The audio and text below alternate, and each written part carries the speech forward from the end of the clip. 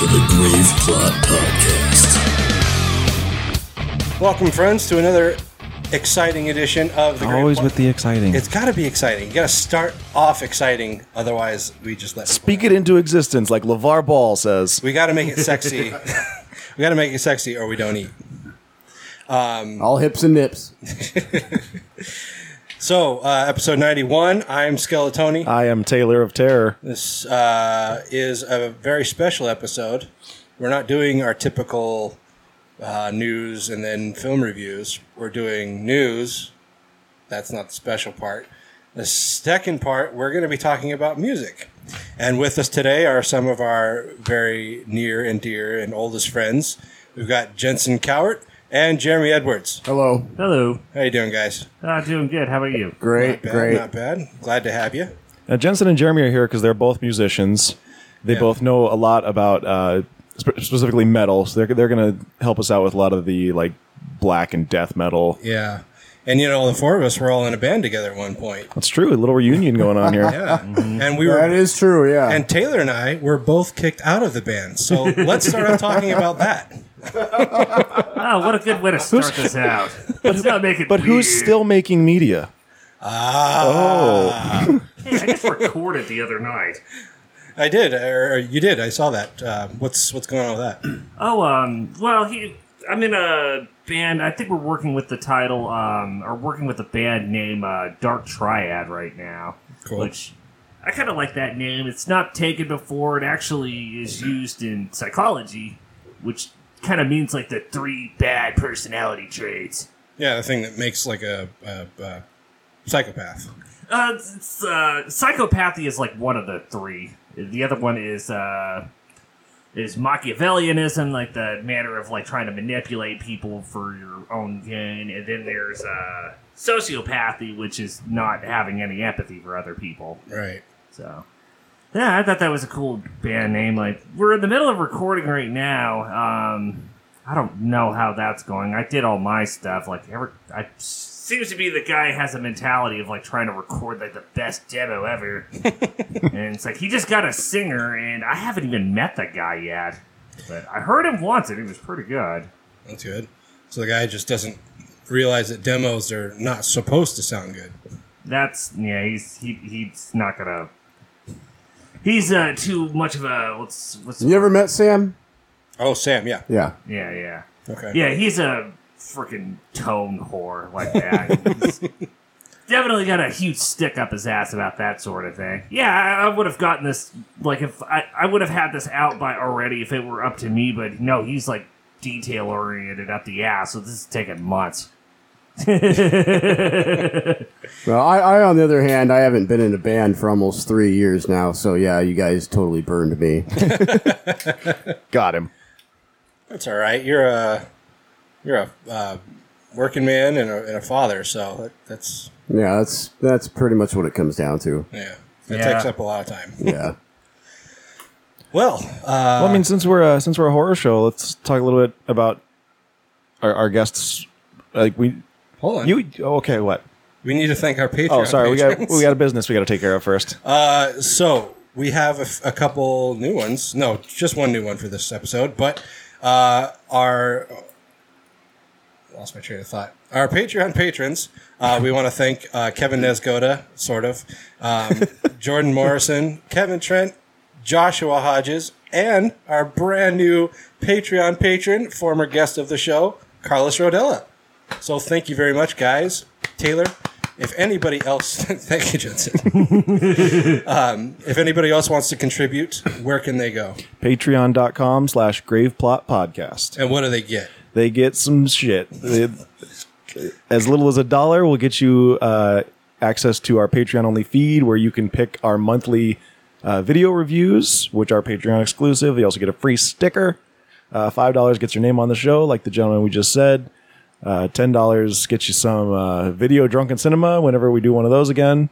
And $20 gets you a free shirt. Hey. So, good stuff to be had. Yeah. So sorry about the fan in the background, guys.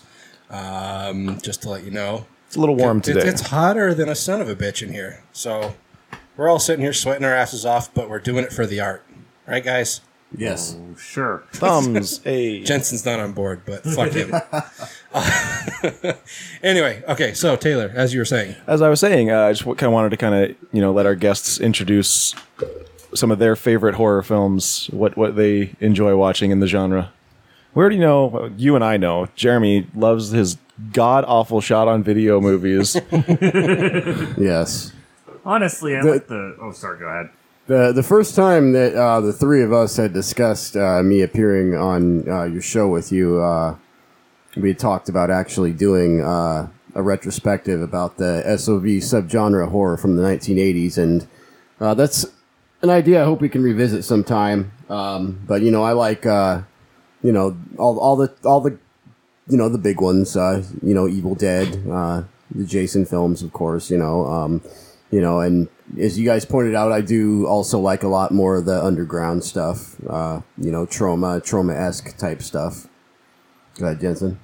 Yeah, I'm kind of the same way. I really like the trauma-esque, like the over-the-top kind of gore, ridiculous. Like, it's not really that scary, but it's kind of horror, Yeah, I mean, it definitely falls into the horror genre. Just something that we've talked about seemingly to no end on the show is that, as horror fans, and even casual horror fans, like yourself, we live in an age where there's so many worse things going on in the real world that when we see something terrifying on film, it doesn't really have the same effect that it may have decades I ago. probably get more terrified watching like documentaries about Cambodia in the 70s or Right. Nazi Germany documentaries than like watching like a slasher film or even like a psychological horror film or something like that, Yeah. Yeah, or like, seeing things in the news about North Korea launching missiles that could potentially reach Chicago. Or yeah, That's even funny. like the story of like that guy that got like guy that got arrested over there for trying to take a poster and then came out of it like bloodied and died short. Like, Right. That was fun. I can't imagine what that guy went through, and that's got to be terrifying. Yeah. Yeah, it was pretty damn terrible. So, yeah, I mean, the real world is much more awful than film. So we can kind of use film as an escape, Yeah, exactly. It's I don't know. It's just like, what's that South Park phrase? It's like, there's no point in getting scared about things that aren't real. There's plenty of real things to be terrified of. All right, so let's just talk about some stuff. Let's start out saying that everybody's favorite annoying chick, Lena Dunham, is coming on board for the next season of American Horror Story. Yeah, just in case you thought maybe you might want to watch this season. Yeah. I heard that Michael Chiklis is going to be on that show. He's been on it a couple seasons. Has he? See, I don't actually watch that show. I mean, it's as far as the quality of the seasons, it's been really hit and miss. Like, the first season was awesome. The second season... So I believe it was the first season that I saw like a few episodes from, and I thought, it's not too bad. Yeah. First season's still the best. Yeah. My wife and I went to the house, the mansion, when we were down in L.A. last year. It's pretty cool. It was The Murder House. the murder house, yeah. It was all fenced up, though, so, like, I don't know, it looked like maybe somebody had bought it and they were doing renovations. I don't know. But, anyway. And there was a little girl with Down syndrome out front. Yeah. You're going to die in there. It's like, all right, let's go. Let's leave. I've seen enough. Yeah. And the theme is cult this year. Yeah. But it's somehow tied to the election. I guess. I mean, that's what Murphy said. But the teaser doesn't give you that indication at all. A lot of the initial advertising that I thought was official said American Horror Story election. Yeah. So I don't know if that was just fake or if they changed the name or what. But I don't know either. anyway. There's a new Day of the Dead coming out. Oh, Taylor's so excited about that.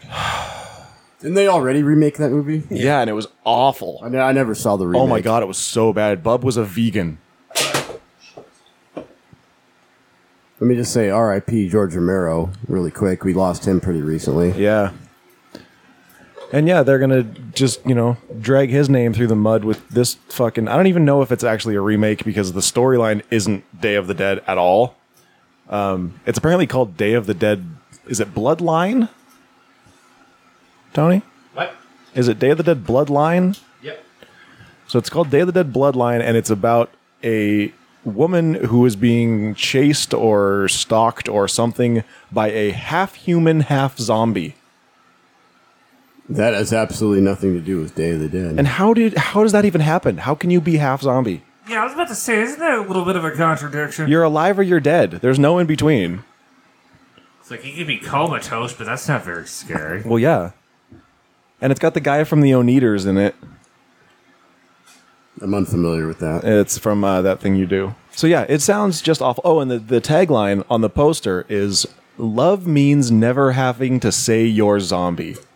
Ugh, that's cringy. It's so bad. It's like, that just sounds... Ugh, that's very cringeworthy. Yeah, sorry, I was doing stuff, but That could have been the tagline for Return of the Living Dead Part 3. Bloodline? No, the love means never having to say you're zombie. That's a terrible tagline. It's so bad. Yes. Everything about this sounds so bad. Yeah, you're talking about being a half zombie, half human. It's like zombies are human, and the only thing that makes them not human is the fact that they're dead, but living dead. So I don't know where the midpoint to that is. It just sounds so dumb. Anyway, And I'm wondering if this they called it a remake, but it sounds more like along the lines of like Day of the Dead Contagion. don't call it a remake. Yeah, It's just them paying to use the name. if they even paid, I don't know. It's like, Yeah, and the other Who day knows? you said, "Oh, poor George, he doesn't deserve this." It's like, you remember Road of the Dead that he was working on, right? And how Yeah, they're still making that. Yeah, I imagine they would. They already dumped money into it. They're gonna make it in his honor. And I never saw the fifth film that he made. Survival. I believe it was of the called. I believe it was called Diary of the Dead. Yeah, it was Diary first, and then Survival. Okay, yeah, I haven't seen the sixth one either. They're not very good. The most recent Dead film he made that I saw was Land of the Dead. Dead. Yeah, Survival and or Diary and Survival were both really bad. Diary was his found footage movie, and Survival was his Western. Western sounds interesting. It wasn't. Okay, I'll take your word for it. It sounds interesting. Anyway, it's got potential for interest. so by the time this airs or we upload it, whatever, Taylor and Jeremy will both have had birthdays. So happy birthdays, guys! Thank you. One day apart. Well, a day and a year. Yep. So was that hard growing up? Jeremy, did Taylor steal your thunder? Yeah, I don't think you mentioned to your listeners that Taylor and I are cousins. Right. Yes. I think we've said that on the show before, though. We might have. I'm not sure. Maybe we didn't refer to Jeremy in particular. Yeah. Yeah. Cousins. Kissing cousins. It goes on. Yeah. And, the 48-hour film festival. Oh yeah, we won. Hey! We won the audience favorite award. Congratulations, guys. For our block, we get to move on to the finals, which are August 8th at 7 o'clock p.m. at the SIF Uptown Theater. Tickets are available at sif.net. Is it like make a new film for like the finals? No, same one. No, yeah, same one. But They get to redo the sound. Oh, okay. Yeah, so, extra congratulations to Silas Dahl and the entire crew that participated. Single Shred Productions. Yeah, but extra special thanks and congratulations to Tony G and Taylor Bartle. The stars They worked their asses off. They sweated all day wearing leather jackets. in a fucking car. They dealt with sunburns and nitpicky people. Anyway. Nitpicky people. Huh? Damn nitpicky people. Anyway, okay, so that's enough of that bullshit, right? Right. Sure. All right, so let's do a little horror business, huh? Get this party started. You're doing the like dad bean dance. The what? The dad bean dance. There was a commercial where the dad had 2 cans of beans and he did a dance. That's what you were doing. I don't know that.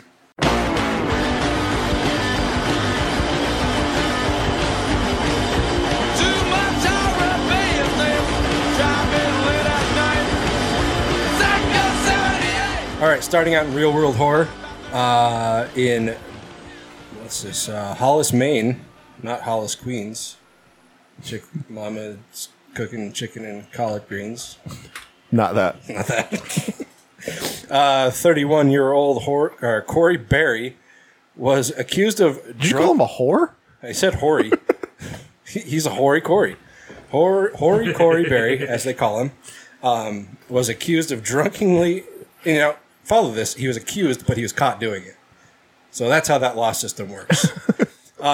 He was accused of drunkenly strolling down a road wearing a black hooded sweatshirt and a clown mask, and he had a fucking machete taped to his amputated arm. I love this story. This guy was an amputee, and he had a machete duct taped to his stump. Wow. Where was he That roaming is, around it? Was he like around an elementary school or some shit? From the police footage, it looked like it was like Just like a rural nowhere. road, yeah. It's like out in front of people's houses. Yeah, I would probably report that to the police too. Yeah. He was arrested and charged with criminal threatening. Of course he was. He was first spotted in Hollis, but then he fled into the woods. So that must have been where they picked him up. He's out in the woods doing it. Who cares? Hurt nobody. Just chopping trees.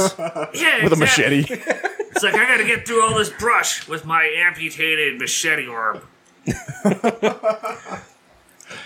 Like, just when I first saw this headline, I was like, this just keeps getting better. Because it's like, drunk, one-armed, machete-wielding clown. Let's see. So, yeah, he fled into the woods, and then he was taken into custody when he came out in Waterboro. He told cops that he was copying the previous clown sightings as a prank. Even though, like, multiple Gotcha.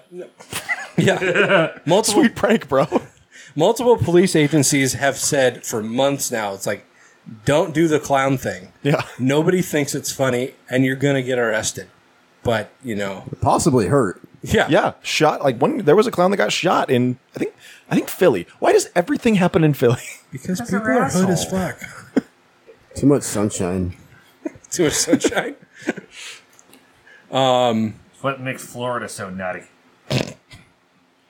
All that flocka and bath salts. We haven't had a Flocka story in a while. I know. Maybe we should try and look for Maybe one. we should try Flocka. Did we beat the flocka epidemic?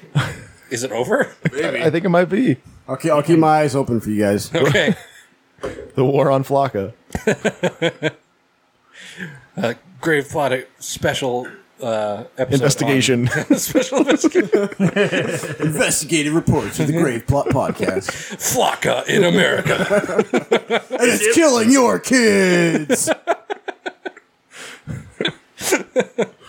All right. So a witness, Lindsay Borton, told the local TV station whether he meant to do anything or not. It's pretty scary. Yeah. I mean, I can imagine some drunk bastard wearing a fucking clown mask, just swinging his arm around with Swinging a his fucking fucking machete arm. Like, it's like, I think he's making threats, but I'm not sure. He might just be saying hello. He might be speaking in tongues and speaking to Jesus. And then when they caught him, he was like, "It wasn't me. It was the one-armed man." And everybody in the interrogation room just starts laughing. Oh, fun stuff. So the moral of the story is, don't do the clown thing. Yeah, don't be a clown. Yeah, that trend is well over with now. We're on to Flocka now. It's all about flocka, man. All right. Done with that? Moving on. And the town is serving us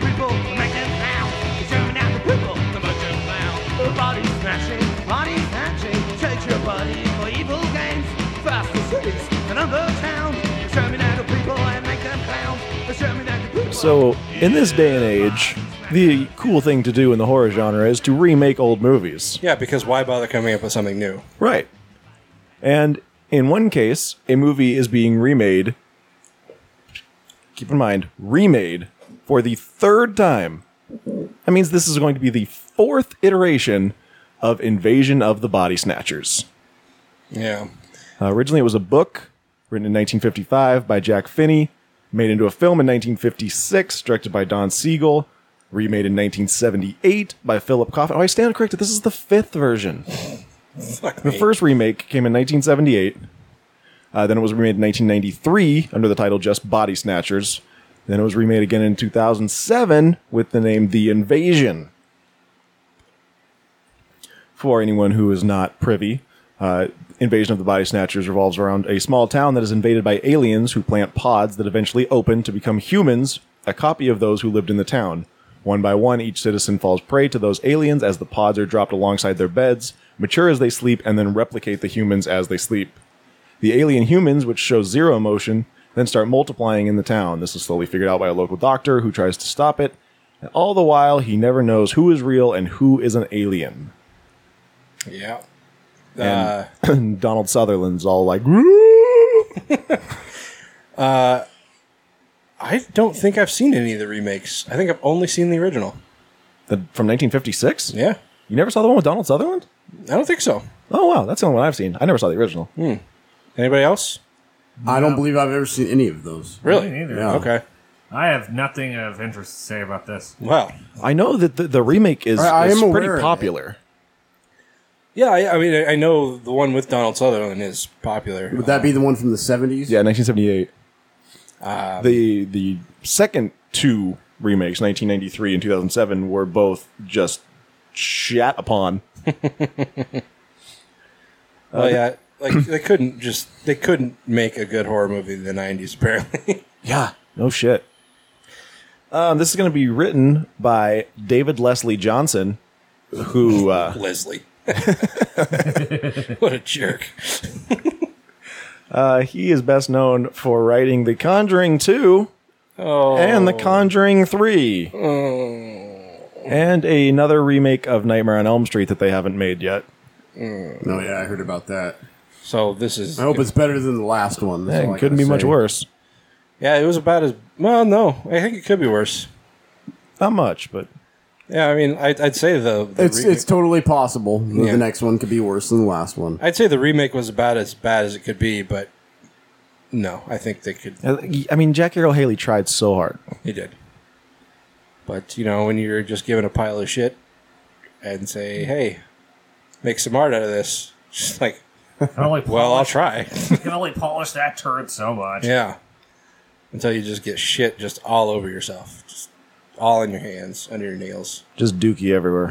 Just doo-doo. But yeah, the original has R.J. Fletcher from UHF. Oh, yeah? Yeah. He's the doctor or whatever he is. Oh, the actor's name is Kevin McCarthy. Thank you. Yes. That's fun. So this will probably be bad. Probably. I mean, it doesn't sound like it has a lot going for it. It doesn't seem like anybody wants it. No. I mean, when you replicate something so many times, you know, the replicate becomes less and less good, and like... Almost like a pod person. Yeah, that. Just trying to tie it in. Right. Just bring it around. Is that it? Yeah, that's it. Okay. Yeah. Burning it's- through these. It's that's something that's happening. Yeah, I mean, deal with it. I guess they thought like the last two were so bad, maybe they thought they can fix it. I guess. Didn't The Invasion have Nicole Kidman? That's a good question. I want to say yes, but I'm not sure.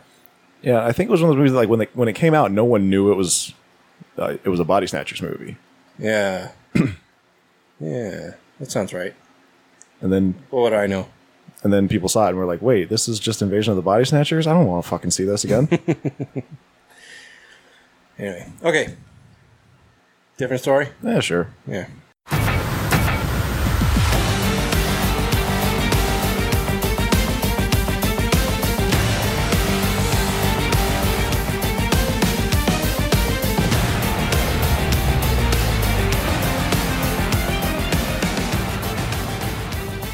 Okay, I haven't read this story, so I think I'm gonna just kind of figure out what's going on as I read. Oh, that never ends poorly at all.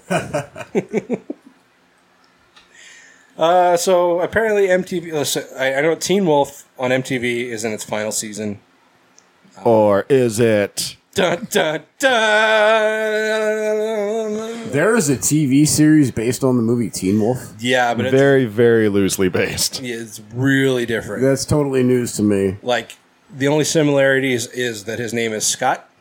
He is in high school, and he's a a teen werewolf. wolf. Those are like and his best friend is named Styles. Is Those there are like some guy in the background like showing his penis? Yes. Yeah, the infamous basketball scene, of course. They should have just done that, just as kind of like a throwback. It's like, It's like, you gotta give tribute to the original movie. in the end credits, some guy is just like, Okay, so yeah, it's in its final season, but MTV is rebooting it as a podcast and then a new series. this is dumb. It sounds dumb. Like, how would they podcast it? That doesn't even make any sense. Well, let's find out together. These characters and these this is MTV president Chris McCarthy, president of MTV, so you know he's a winner. These characters and these stories have a hit a peak. I'll agree. We are talking with Jeff about how we can actually keep this franchise alive. Just why? Yeah, just don't. Yeah, I don't get why these networks keep just trying to do life support on these fucking shows that are just done. Do you remember the episode of 30 Rock with they were trying to like save the show and they needed a new sponsor, so they got the guy from Pro Body Douche? No. That's what I imagine the president of MTV being like. Okay, so where did I leave off? The beauty. Let's see. We're Yeah. keeping this franchise alive, and the beauty of the evolution of media is you can see the series going on through a series of podcasts. See, I'm missing a step here. How is it getting from TV show to podcast? Well, like you said, this is its final season. It's just going to end. And Yeah. then they're apparently going to make a podcast. He said, how do we keep this franchise alive in podcasts in the spirit of Serial?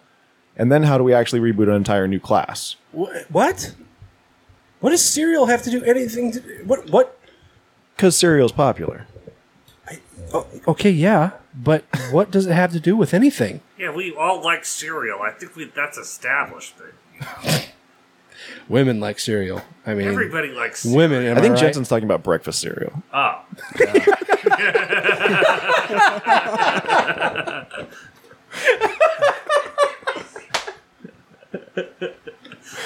I can't believe you didn't get that right away, Tony. Went over my head. Shit. Tony's over there just like, yeah, women be loving cereal.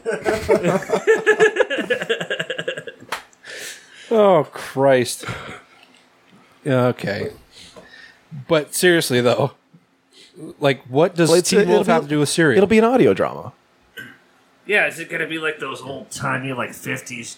Oh yeah, like those old radio broadcasts where they did like the stories Like, on it's the radio. the story of Teen Wolf. I mean, I guess. They have, like, the guy that does all Yeah. the sound effects. What are those? All those old detective stories and Foley Little, artist. Little Orphan Annie and War of the Worlds and all that. Right. Probably, like, some guy doing, like, what do they call Foley artist or I something? just said it. Foley artist. Yes. God damn it. Nobody ever listens to me. No, I sure wasn't. I thought you were talking about like Michael Winslow. Oh. He would just be doing all the sound effects. Oh, that's the guy from Police Academy.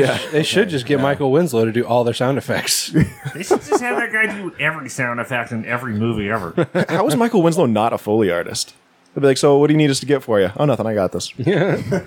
All I need is these two lips. It's like, all right, dude. Just get in the booth. So, how do we keep this franchise alive in podcasts? In the spirit of Serial and you already read this. Just that first part. Okay, because the heart of MTV is around these timeless issues of young people. What? Young people and werewolves, apparently. Okay. That's the heart of MTV? I can't take MTV and issues seriously. Well, MTV, MTV doesn't actually stand for music television anymore. They dropped that a long time ago. They don't play music videos. Yeah, who remembers when MTV used to show music videos? I right? do. Of course, even if they did show music videos, it would all be shitty like Justin Bieber like all the time. You'd That's probably say true. the same. They were just like, oh, what is MTV? I wish MTV. No, it sucks still. I miss the old MTV from when I was a kid. I liked too, man. when they made MTV2, and it was going to be like, it's just going to be music videos. What? And now it's It's not. like Jersey Shore, It's Teen the Mom. exact same as MTV. Yeah. Yeah, that pissed me off. Because I used to watch MTV2 all the time. And then, they started sneaking in reruns of Jersey Shore. It's like, what the fuck is this? Okay, so, MTV is heart of MTV is around these timeless issues of young people and coming of age. But the timely piece will be the whole new cast, new set of issues and stories to explore through them. With Teen Wolf, we have such a beautiful gem. And when you have a creator like Jeff that is such an amazing partner and the fan base that is hungry for more, we're crazy not to. It's the same thing they did with Scream.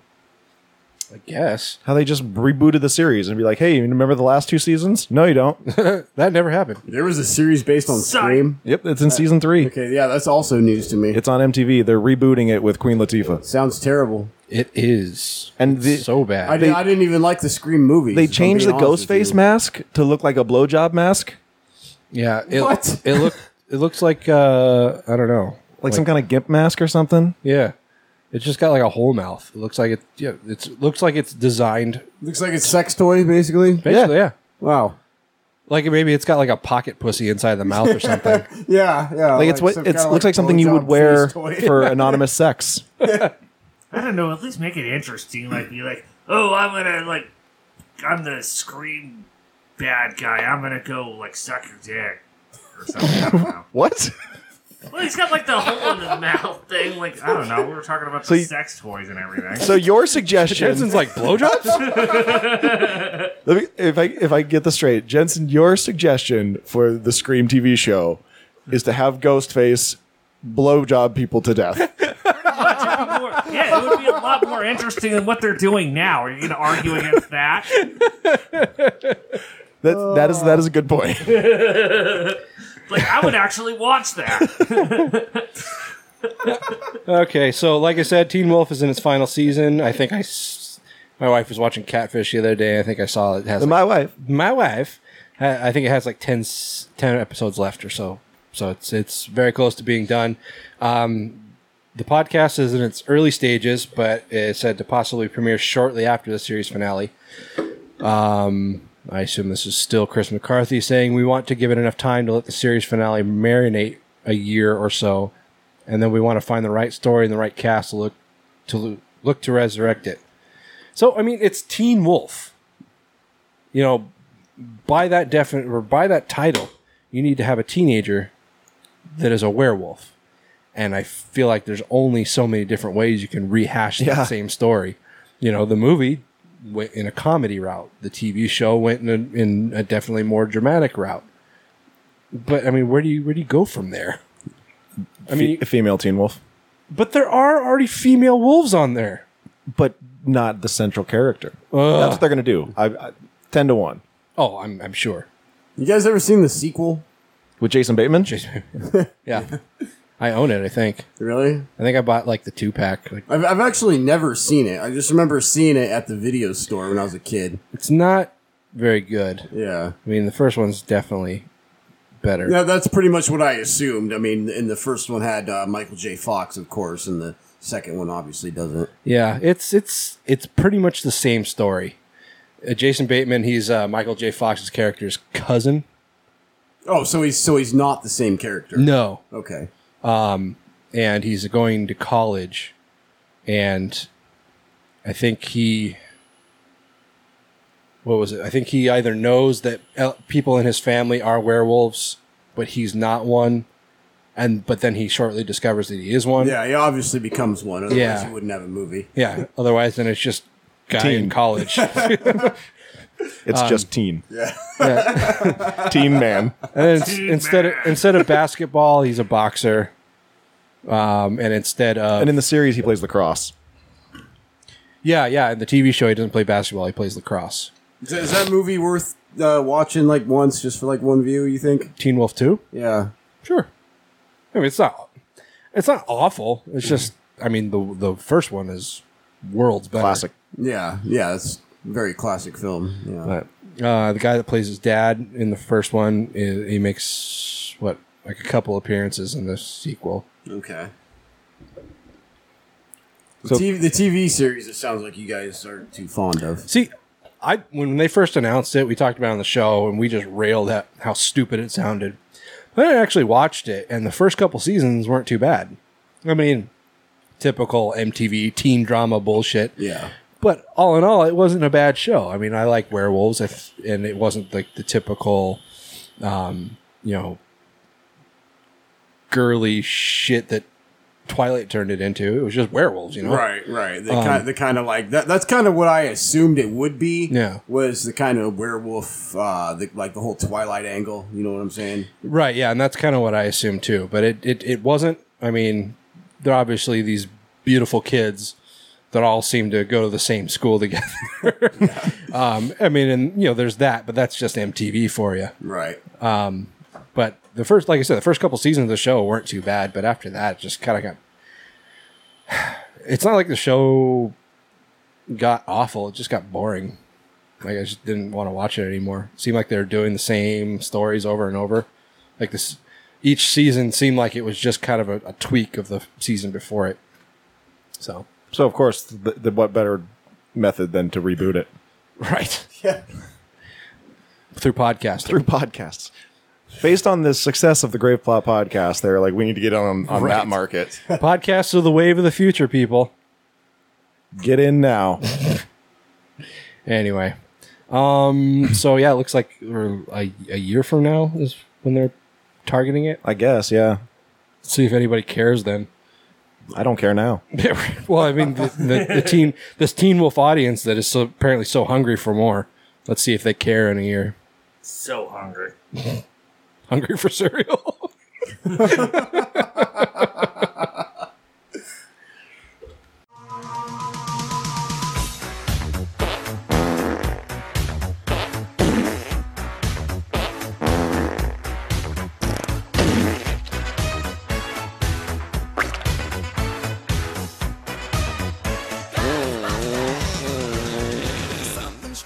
So I think it was 2 episodes ago, we talked about how Ivan Reitman wants to combine the Ghostbusters universes.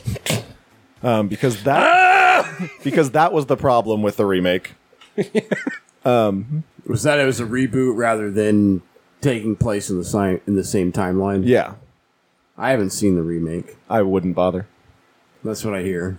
But yeah, he claims that everyone's problem with it was that the original Ghostbusters weren't in it. It's like, that's part of the problem. I mean, technically they were. They weren't playing their characters, but they were. The all in actors it. were, yeah. I don't want to see the remake. Does that make me a misogynist? No. Yes, it does. If you ask people that, Well, why don't you want to see it?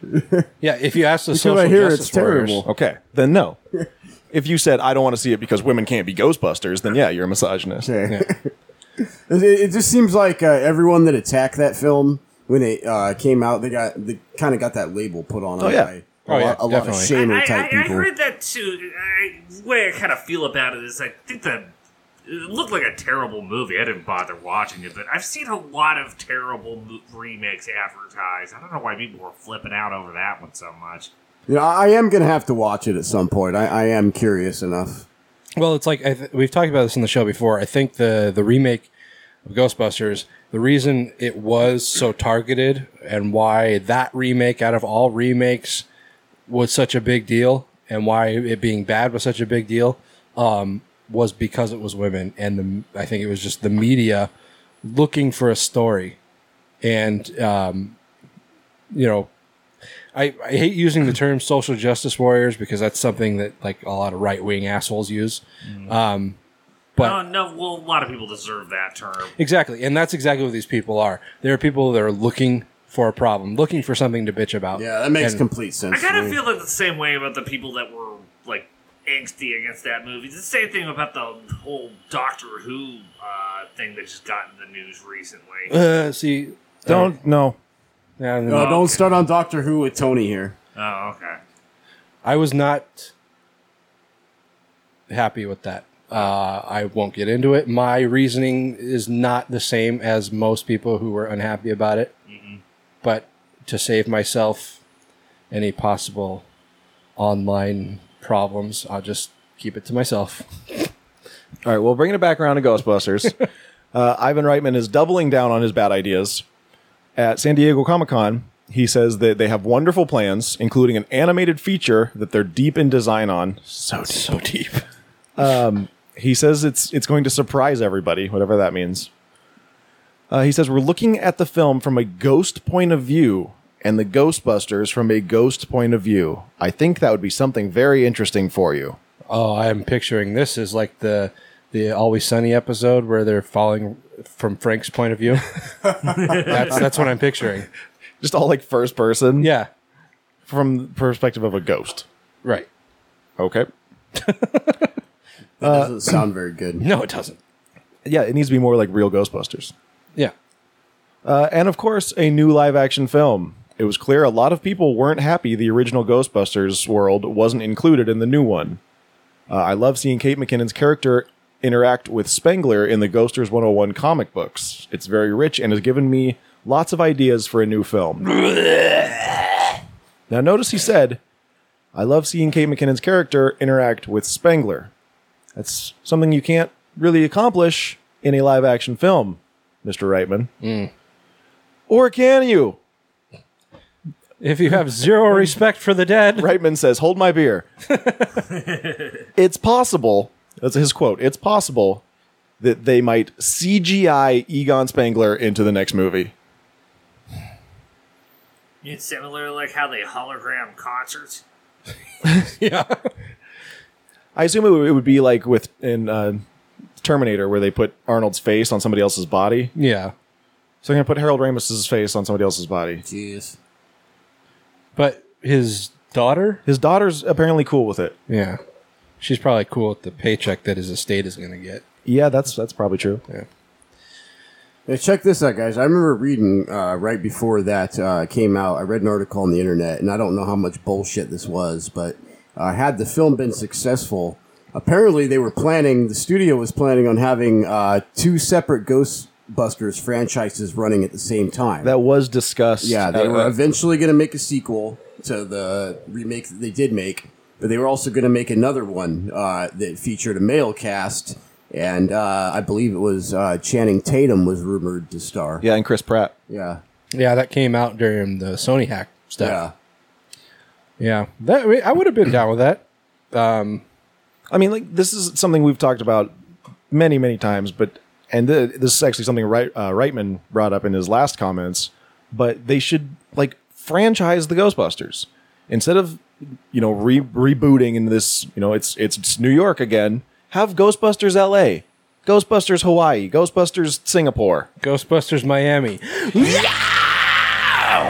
And why not? Have it in the same timeline, and Ghostbusters has gotten so big that they need to open up offices nationwide. Right, Yeah, and then exactly. you can have, Ernie Hudson and Bill Murray, if he would do it, Dan Aykroyd, and they can be, Ghostbusters they're HQ. like they're like the corporate. CEO of the Ghostbusters Yeah. corporations, and they come around to the different branches and Exactly. check in on the guys. They're They corporate. could have a remake where they like discuss stock prices.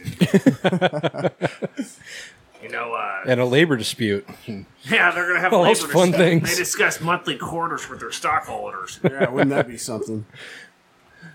Oh, The wall excitement.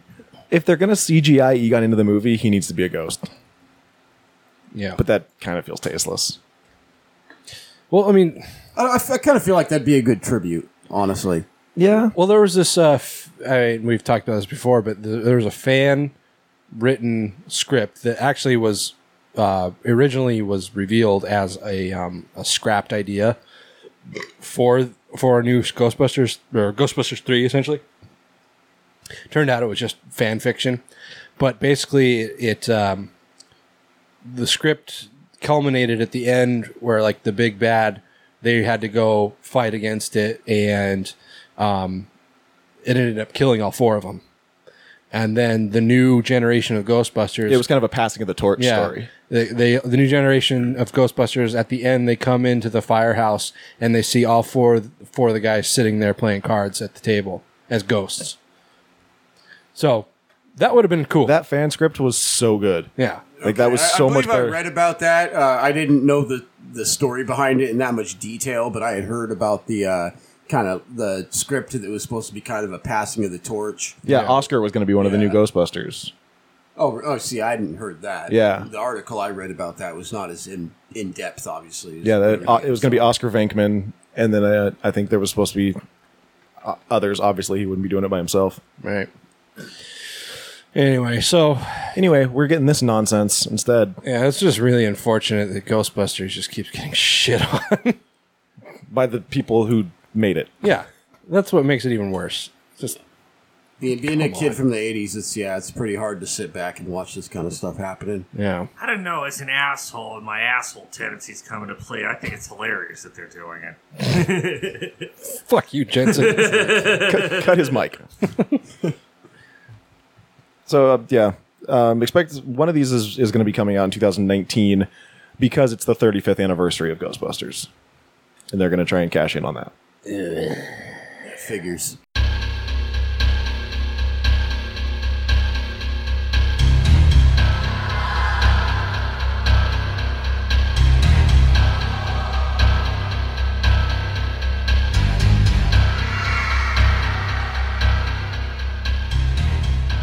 All right, only 4 stories for horror business this episode, and here's the final one. What was that? There was a bug. Yeah, sure was. Okay, Taylor. I'm high on Flocka. What? Okay. What? Okay. I got some fentanyl if you want some. Some fennel? How about some Fentanyl. jinkum? Let's see. So they're remaking. Wait, are all our stories about remakes? Well, it's all horror movies guess are so. nowadays. Here we go again. You're going to go on a remake rant. Way to go, Taylor. Hey. What do you want me to do? Make shit up? Fake news. It's okay for the government. Why not us? Okay. 1963, Mr. Francis Ford Coppola produced a film directed by Roger Of the Corman. California Coppolas. Right. Produced a film directed a film produced by Roger Corman. That's weird. You'd think it would be the other way around. I believe it was Francis Ford Coppola's first movie. Well, that would make sense. But Dementia 13 is being remade. Hey. Cool. I've never heard of it. I never knew that Coppola and Corman ever collaborated. Yeah, this is. I mean, I've heard of it. I've never actually seen it though, so I'm not sure. Apparently they had just finished some other movie, and Corman was like, hey, you should make like a Psycho kind of movie. And Coppola was like, okay. Yeah, it's being remade by Chiller Films, which... So, the big guns. Yeah. The studio behind Fender Bender. It's being directed by Richard LeMay, who is world famous for The Dark Right and Naked as We Come. You guys know those ones, right? I'm pretty sure I've seen Naked as We Come, but downloaded it off the internet, if you know what I mean. I think actually that was Naked and We Come. Hey. It's being written by Dan DeFilippo. DeFlippo. Of the California DeFlippos. DeFilipino. That's what I thought it was at first. It's DeFilippo. There we go. Flippy, I like the Flippo. We'll just call it that. Let's stick with DeFlippo. The Flippo. Known as Flippy to his friends. Who Flippo, as he likes to be called. Grimy, as he like to be called. He's known for The Invaders, Chilling Visions 5. When you say The Invaders, are you talking about the film you were talking about earlier? No, that was The Invasion. Oh, okay, never mind. I don't know what The Invaders is. Probably not a good movie. I don't know what any of this is. Sorry, it's Chilling Visions, 5 States of Fear. Chilling Visions : The cast includes Julia Campanelli, From Walking Away. Anna Isabel, From The Eye. Oh, wait, The Eye. Was that the one with Jessica Alba? I mean, if it's the That same was the movie, one yeah. with King Diamond. Lost Cat. Is it Lost Cat and Corona or Lost Cat Corona? Lost Cat Corona, I think. Okay, this is not going well. Well, you don't know these movies? No. You've never seen Lost Cat Corona? Where have you been, man? In a cave? Or Marianne Nochezi. I think it's No Cheese. No Cheese. Cheesy, as she's known. From the classic Horror Time, Right. which I'm sure is not a B movie at all. Channing Pickett. Often confused with Channing Tatum from Magic Mike. Probably not. No, this is Channing Pickett from Redheads Anonymous. Another movie I think I saw on the internet. And Christian Ryan from Celebrity Ghost Stories. Wait, how can you be on Celebrity Ghost Stories if no one knows who the fuck you are? Desperate, I guess. In the original Dementia 13, Luana Anders murders her husband and ventures... Anders? Anders. And the Sandstorm? Luana Anders murders her her husband and ventures to Ireland. That's a turn. That's okay. Ventures to Ireland to his family estate where she is menaced by his disturbed family and then beheaded by a roaming axe murderer. Well then, Why would you go to the estate of the family of the person that you just murdered? I assume I would stay away from them. maybe it was the same logic that took the guy from Dead Silence to his hometown to bury his wife who wasn't from there.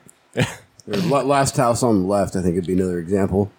Of Ending up in that kind of situation. Oh, yeah. Let's see. In this remake, a vengeful ghost. Okay. There's got to be a ghost. A mysterious killer and a family brimming with secrets converge in one night of terror. That sounds like they don't know what they're going to do with that. It sounds almost similar. I guess. I mean, you've got the mysterious family. Well, it's a mysterious killer. Oh, right. It's a Oh, family. it's the family brimming with secrets. Oh, I'm brimming. Yeah. And then they had to Can that add be the new name for edging? Brimming? Brimming. I suppose. Speak it into existence. Okay, guys. Just so you know, the new word for edging is brimming. Brimming. Spread the word. On menus nationwide. So yeah, then they had to add this vengeful ghost, which I assume is going to be the husband, right? I guess. It would have to be. Otherwise, it wouldn't make any goddamn sense. Yeah, I mean, who else would be vengeful? Right. Unless it's just some guy. Some dude. Oh, I'm here to haunt you. Okay, but who are you? Shut up! Okay. That's enough. That was dumb. I don't care about that at all. And that's it for horror business. Hey. We made it, guys. We're halfway there. Whoa. Living on a prayer. Anyway, okay, so that's going to take us into our next section where we would typically do reviews, but this time we're going to be talking about music.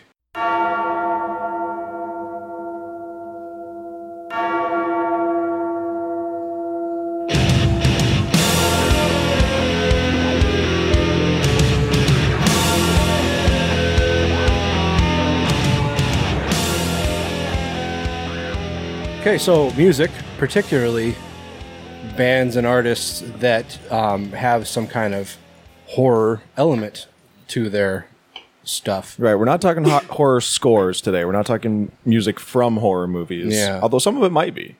Yeah, there's a lot of good composers out there. It's like I love movie compositions like that. Yeah. Yeah. But today we're talking about horror-inspired bands. Yeah. So, God, how far back can we go, guys? I would say like Black Sabbath of course. Okay. Kind of have like a horror, like they kind of shocked the world with their horror-y vibe. Yeah, and like something is that old, that day and age where that kind of stuff, like satanic elements and stuff like that wasn't really done, and so yeah, naturally a band like that gets. So you guys would define that as horror? I mean, I guess we talk about that. What do you guys think? I mean, Well, I don't know. I mean, it depends on how you look at it. I mean, when you ask me about horror in music, the first band that comes to mind casually would be like the Misfits. Of course. Sure. Because they actually sang about horror films as well as horror stories. King Diamond, I think, is probably the best horror storyteller in music. But, then I ask myself, what about a band like Cannibal Corpse? Can they be considered horror? They don't necessarily sing the horror narrative like the Misfits or King Diamond would do. More so, they sing about doing horrible things, like digging up decomposed corpses and having sex with them, that kind of thing. and I think that could very well fall into it. I mean, just because a band doesn't present themselves as having like a horror image doesn't mean they can't, make music about horror. Yeah. Right. I mean, so we kind of are using the more loose interpretation. Yeah. It sounds like to me. It's say there's such a wide thing about it. Of course, you got like people singing about like old horror movies like the Misfits or Iced Earth put out that album Horror Show, which is like all about the old school like Frankenstein, and Dracula, and swamp creature movies. Mm-hmm. Which that's a fantastic album. It is. If you haven't heard it, you should. Yeah. What's it called again? Horror Show. Right. Okay. Yeah. I mean, I've heard the album, and yeah, it is good. I particularly is one about Dracula. Is it just called Dracula? Yeah. That song's called Dracula. I think it's one of the better songs on that album. Yeah. It's about the Bram Stoker. Or I Bram. said that wrong. You said Stroker instead of Stoker. He said Bam Stroker. Bram Stoker. Sounds like a good porno actor. Okay, so I mean, like, we didn't plan this out very well, guys, because it's We me, really are It's kind of winging it's it new to here. us. Yeah. it's me and Taylor, so we don't. we're very disorganized. We've spent 90 episodes doing one thing. Yeah. If we try to do something else, everything just goes out of whack. What are we doing? But we wrote a list of just bands that came to mind, broke them down by genre. So, Jeremy, you mentioned Misfits. I mean, that's the most obvious one because, like Jeremy said, they sing about horror movies. Yeah. Right. Danzig did it with Night of the Living Dead, Return of the Fly, and then that was something they got a little carried away with during the era with their other singer, Michael Graves. Yeah. Well, yeah, I mean, Famous Monsters. That whole album is just every song is about a different horror movie. Yeah. And I love that album. Me too. It's good. It's a good album. Speaking as a big Danzig fan, most big Danzig fans hate the shit that they did with that guy. Yeah. Personally, I found it enjoyable. I'm not really afraid like to it. say Like, that. I'm not so like up my own ass where it's like, oh, Misfits gotta be with Danzig. Yeah. People are. All the people that are in like the Danzig internets on the Danzig groups rather on social media that I converse with, they all hate that shit. Yeah. and well, screw those. I honestly don't understand why. Michael Graves, he's a great For singer. what it's worth, I'm not going to say that, but I like that music for what it's worth. I like those two albums for what they're worth. I don't like the Jerry Only stuff. Yeah. I don't know what he thought he The was only doing singing. the only album I heard with Jerry Only as the singer was the one where they did cover versions of oldies songs. Right, yeah. There was Black Rain, which was just bad. I haven't heard any of those. So, a little back history on the Misfits, in case anybody's not familiar. It was started in 1977 in New Jersey by Glenn Danzig. He recruited Jerry Only, and Jerry Only went on to recruit Doyle. Eventually. Yeah. Doyle was Jerry's younger brother, and he... Was he his brother? I thought he was his cousin. no, it's his brother. Okay.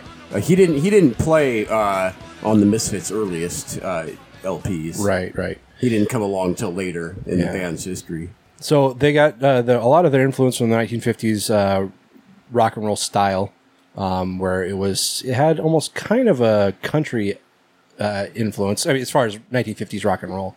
I can see how you might say the Misfits were a little borderline rockabilly in kind of a loose kind of way. The thing is like a lot of punk rock from that era was like even non-horror, like, you know, every non-horror punk rock band, like the Ramones, like they're not remotely horror, but they kind of took the same page out of it. Like, as far as, like, I think that's just kind of a continuation of that, but just going into more of the horror theme to it, you know?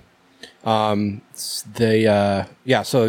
50s rock and roll, rockabilly, and also some very slight, like early kind of metal type sound, especially like their stuff in like the 80s. Oh yeah, it inspired a lot of with the Earth AD album that I believe was released in 1983. They really changed their sound. Mm-hmm. They went really a lot heavier, as opposed to the stuff from the Static Age sessions, which was released over the years as a series of EPs and was eventually released as a full album like 20 years after the fact. Right. So thematically, they used a lot of horror and sci-fi films as a basis for a lot of their songs. Like you said, Return of the Fly, Night of the Living Dead. God, what were some others? Totally blanking on them right now. Anybody? All that comes to mind is King Kong with Kong at the Gates, but that's not even really a song. Yeah. Well, that would be Michael Graves right. era. I was trying to think Danzig era. During the Graves era, you got Pumpkinhead, American Psycho, not a film yet at the time the song was released, still just a novel, of course, which the movie was based on. Mm-hmm. Yeah. And so just, I mean, their look alone was obviously very horror inspired. You know, they all had like skull. I mean, their whole thing, their imagery, the Crimson Skull thing is pretty infamous, you know. Yeah, which funny because the Crimson Ghost was an old film from the 40s, and actually wasn't even a horror. It was more like a crime film. Oh, I didn't know that. Yeah, I mean, obviously the Crimson Ghost itself looks very horror. That skull logo was the Crimson Ghost was used in a lot of comic books and stuff in the 1950s, to my understanding. Yeah, it was originally a film, and then it used a lot of comics. It had a radio drama, I think, and I think they made a TV show out of it too, I think.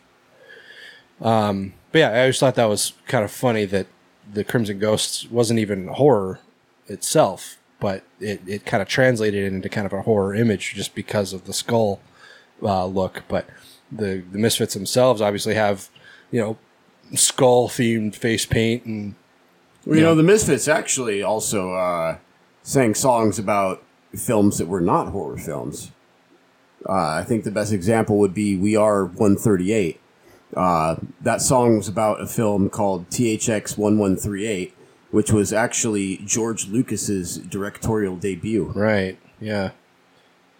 Yes. I mean, that was more of a sci-fi. So they did have some sci-fi elements to them. Well, sci-fi and horror, it's kind of like a blurry line right there. Yeah, to an extent. I mean, especially when you get into. Well, maybe if you talk about the movie Alien. Yeah, but I mean, there are definitely like. You know, God, I can't believe this is the only thing that's coming immediately to mind, but something like Plan 9. I mean... Have you seen the original of that? Yeah. It's terrible. It is. It's very poorly constructed. You know, it's funny, because I always thought the plot had merit.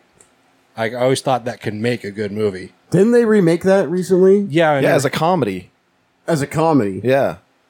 Was it? I didn't know it was a comedy. Yeah. Okay. Well, the story was about, if I'm not mistaken, aliens.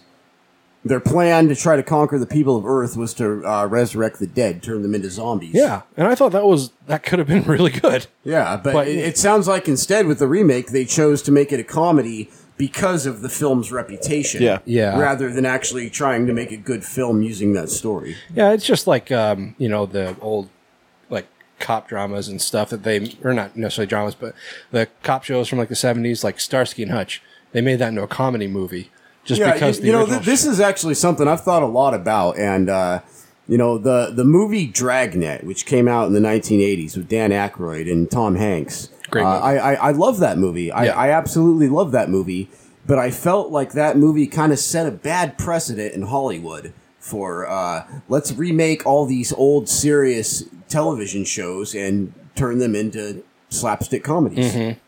Yeah, and did you ever see the TV show, the remake TV show that they made in the mid-90s with Ed O'Neill and Ethan Embry?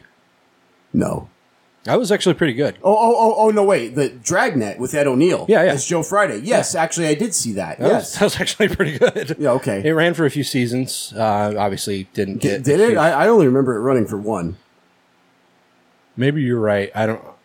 I guess... But yes, now that I think about it, yes, I did see that. Not bad. Yeah. Yeah.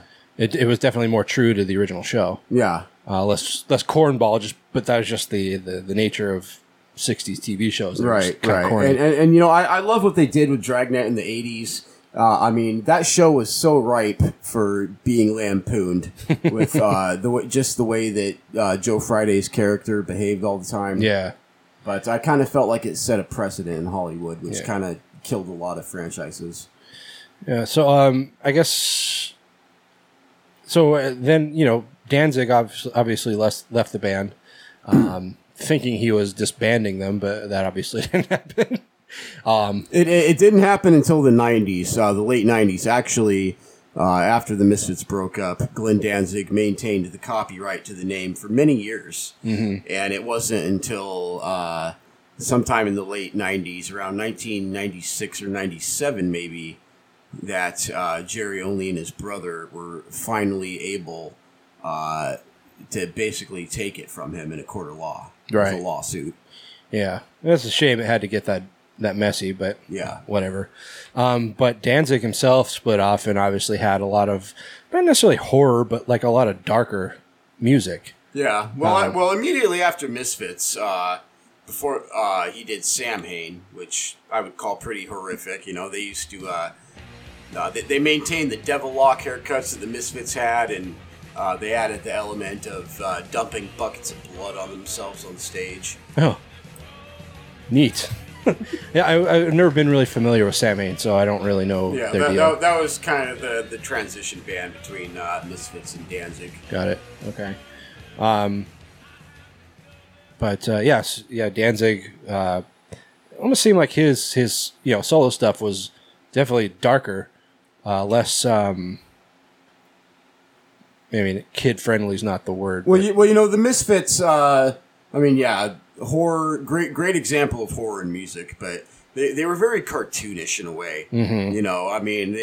They represented all the things that were campy and fun about Halloween in a way. Yeah. Whereas you can look at Danzig more as more singing about satanic themes and that type of stuff. Yeah. And so I guess that could be a good thing. Well, actually, we'll get into that later when we start talking more about metal.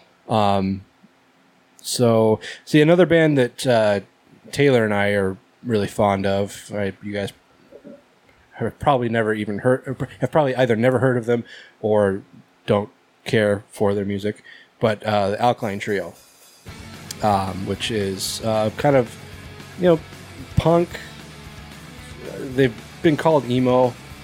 They are very popular. Their lyrics can be kind of emo with, like Radio and but their music is not emo music. Really, it's really not. It's definitely more pop. It's more punk, maybe sort of pop punk-ish. But they're very well known in the Chicago hardcore scene. So, there's that. Yeah. They're formed in 1996 by Matt Skiba, Rob Doran, and Glenn Porter in a suburb of a suburb of Chicago. Excellent.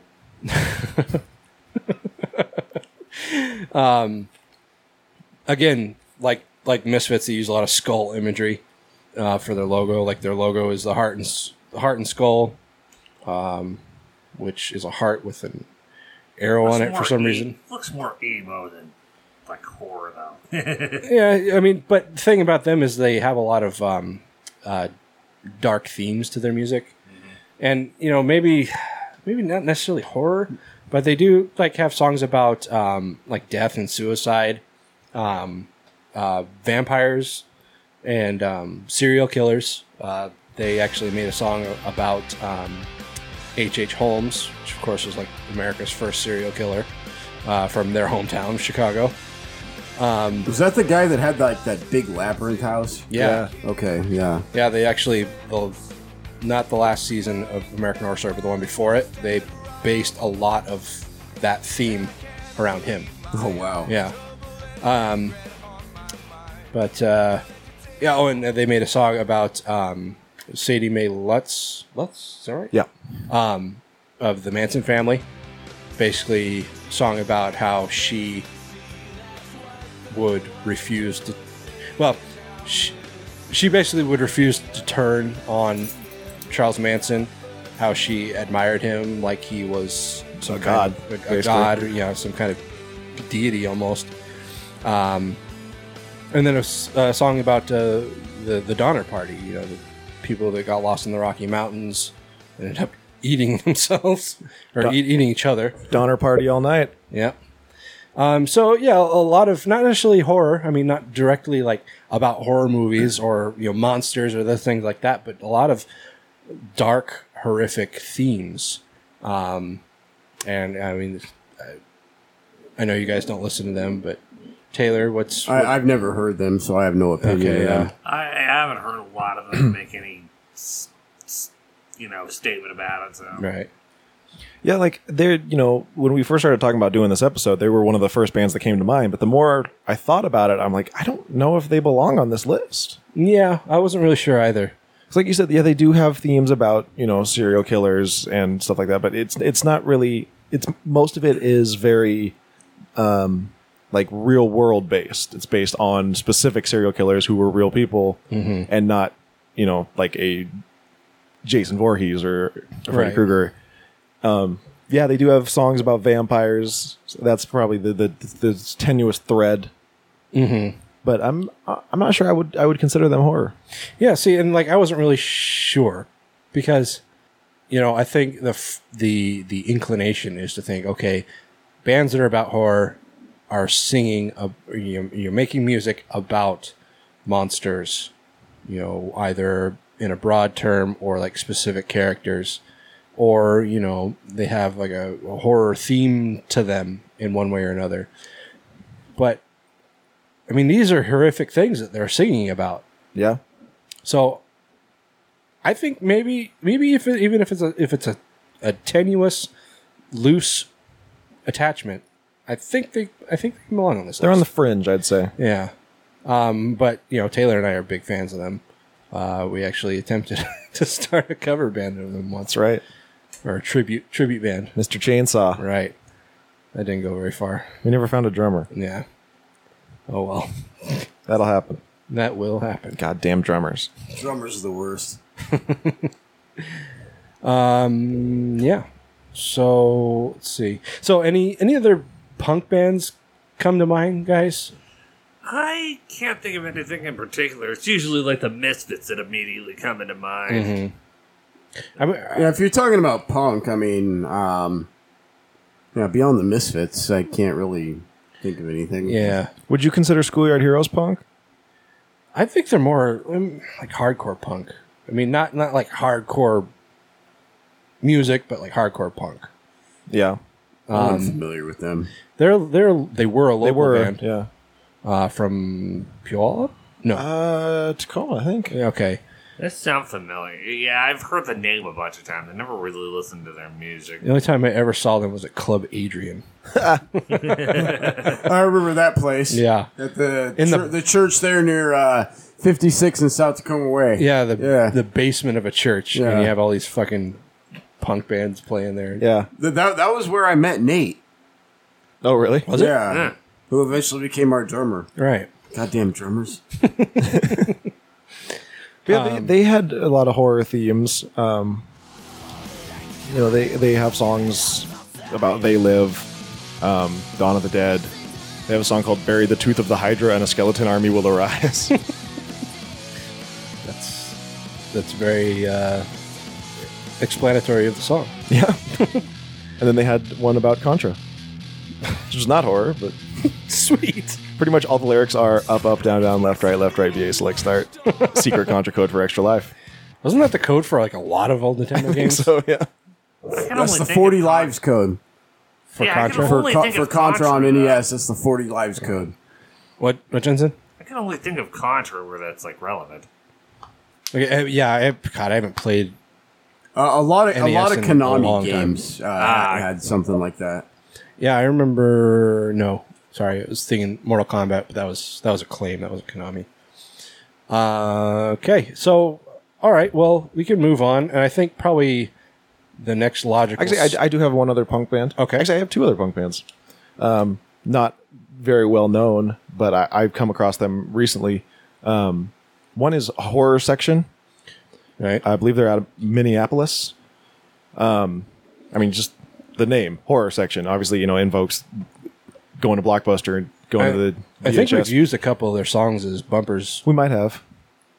Yeah, they have concept albums. Their first album is called The Prowler. It's obviously a concept album about the movie The Prowler. No, you don't say. And then they had one called Season of the Witch, which was a concept album all about Halloween 3.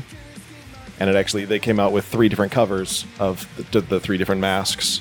Nice. That's pretty cool. Yeah. I like that movie. And then they had a concept album all about the Twilight Zone. Nice.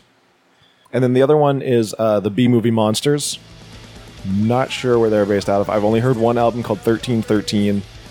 I know we have used at least their song Plan 9 before. Sorry, you know what? That's who I was thinking of. Not Okay. Horror Section. So yeah, they, obviously Plan 9 from Outer Space. They have songs about American Werewolf in London. I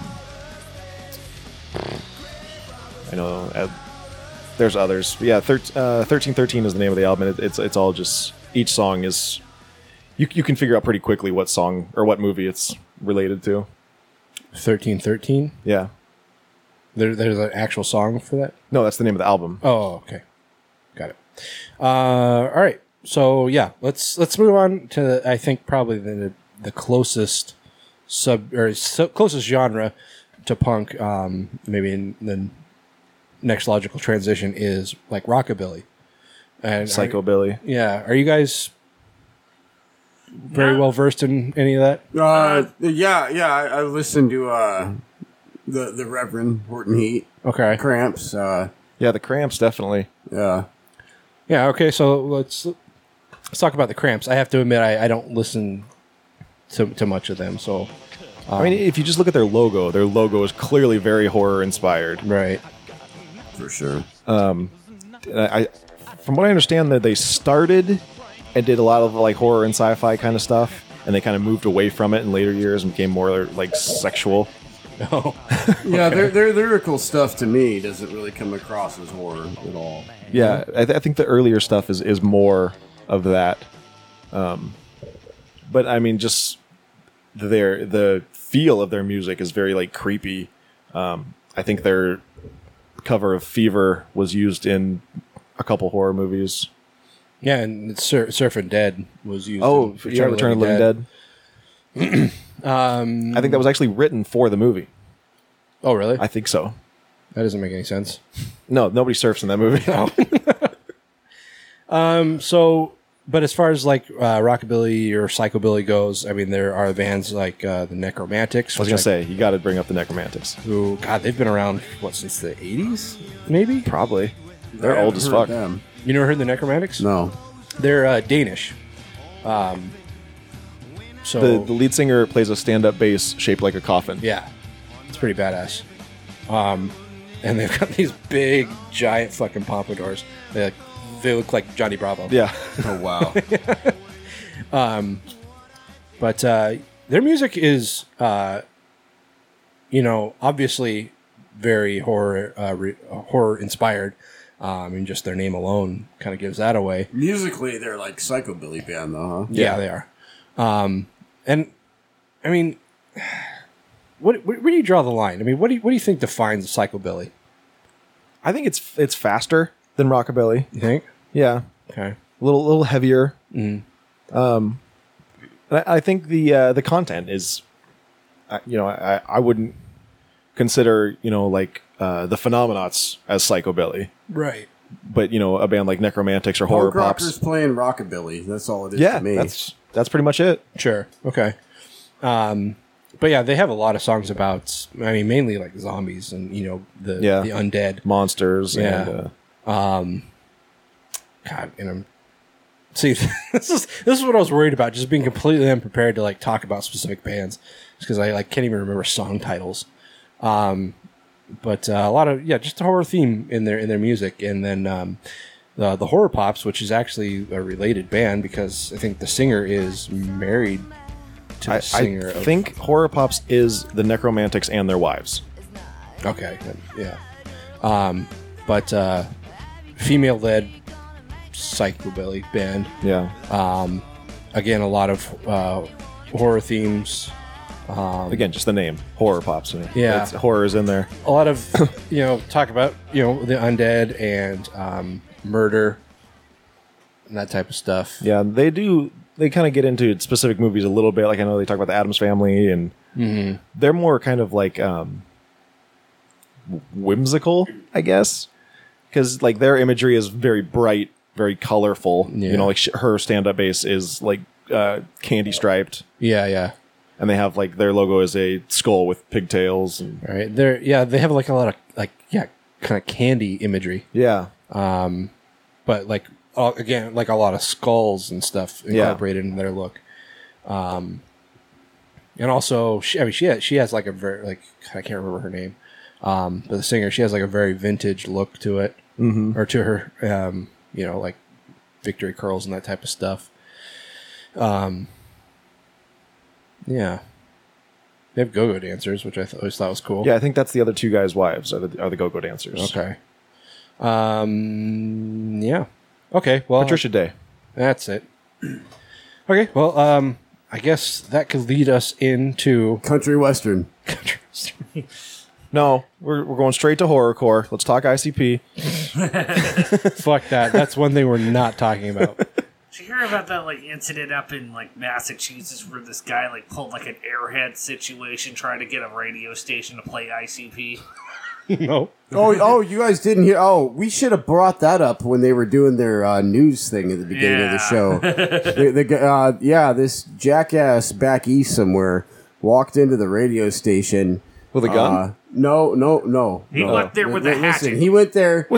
He walked in. He walked into the radio station, told them that he wanted them to play a song called "My Axe" by the group Insane Clown Posse, and then he pulled out an axe.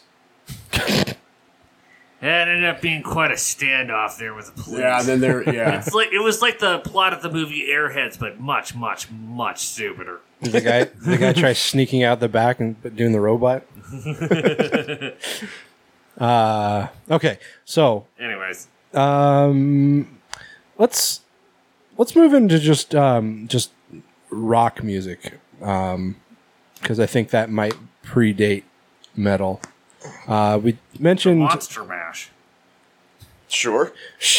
Yeah, It's the only thing I can think of. but no, I'm talking mainly about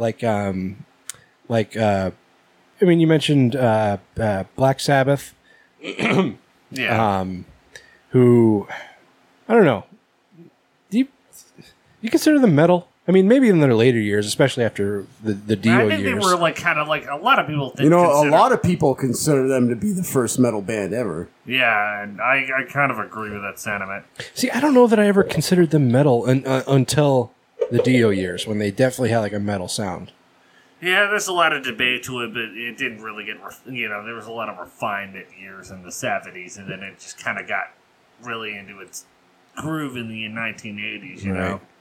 Yeah. I mean, the first bands of any genre, when you look back on them, because the definition of the genre changes so much that, Elvis Costello was considered punk rock. Yeah. You can look back at it now and you're like, this is in no way punk rock. And the Clash was considered new wave. Yeah. See, that. I mean, this off subject, but when I first heard that they were considered new wave, I'm like, what?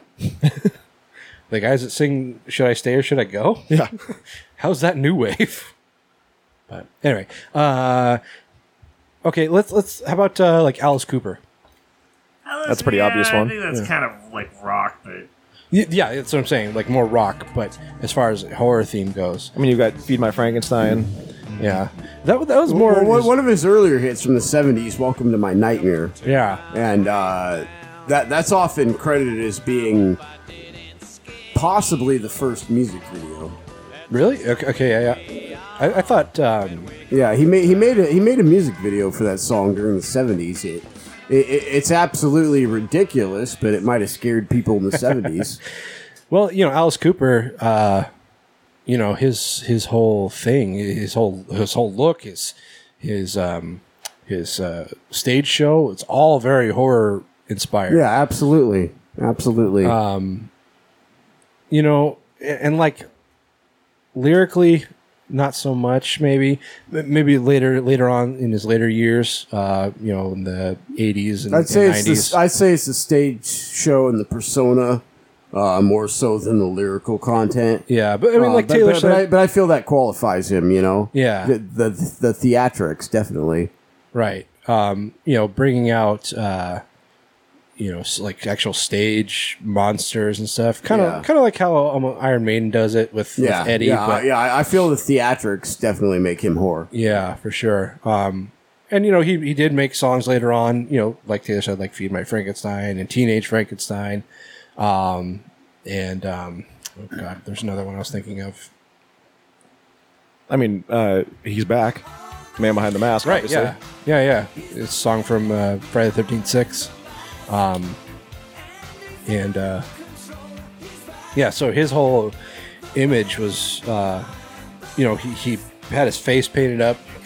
I mean, like the Crow, obviously predates the Crow, but like a kind of a Harlequin look to it. And yeah, anyone help me out here? honestly, I don't know a whole lot about Alice Cooper other than like his, Stick around, man. Hang out with us. this guy knows how to party. Does this guy know how to party or what? Isn't Milwaukee an Indian name? Why, yes, Pete, it is. It's actually Algonquin for the good land. Milwaukee. They walk in. Yeah. Does this guy know how to party or what? Yeah. I was so disappointed when I found out how right-wing conservative he is. Yeah, Oh, really? That was sad. Another Ted Nugent, huh? Yeah. Okay. So, okay. How about we talk about White Zombie and Rob Zombie? I mean, obvious horror themes there. I mean, maybe not quite so much in White Zombie, but definitely Rob Zombie's solo stuff. Right. Things like Dracula and Yeah, I feel he did more of the horror theme with the solo stuff rather than White Zombie. White Zombie, of course, was named after a film starring Bela Lugosi, who played Dracula in the old Universal Studios Dracula. right. Yeah, the good Dracula. Yeah. Well, the classic Dracula. I'll say that. I like the ones that Hammer did with Christopher Lee. Those are good. Honestly, my favorite Dracula movie is the Coppola one with Gary Oldman. Well, yeah, that's the best one, obviously. Yeah. A lot of people would disagree, though. Like, a lot of people say that... I think a lot of it has to do with Keanu Reeves' involvement, which was a bad move on the filmmaker's part, but... He wasn't the best choice to play Jonathan Harker, but that film's still great. Yeah. I mean, the rest of the cast is amazing. Yeah. Except for, what's her face, Winona Ryder.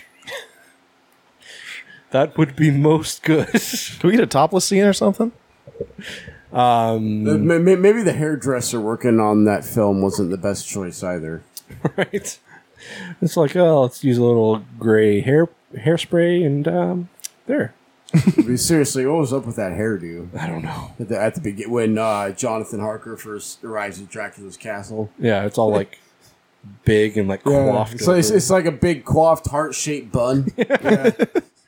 Oh, Dracula. Yeah. Yeah. Yeah. That was weird. Yeah. I don't know. That was very bizarre. Okay, well, let's see. Yeah, we're at over half an hour here, so let's just get into metal, guys, right? Yeah, Let's talk about metal. It's like the big thing where you have like way much more to talk about. You don't have to dig for stuff. Sure. Okay, so I can probably just be vague and just talk about like genres more than I can talk about specific bands. right. Okay, so metal is obviously like the place where bands come, like horror themed bands come to thrive. It's just the sound alone lends itself to a very horror theme. Okay, so when you think about metal and horror, who comes to mind? First thing that comes to mind definitely is King Diamond. Yeah. He's a horror storyteller. Every one of his albums is a concept album. There were two of his albums where only a couple of the songs tied together. But most of his albums are concept albums front to cover, where he manages to weave his own stories that he comes up with lyrically.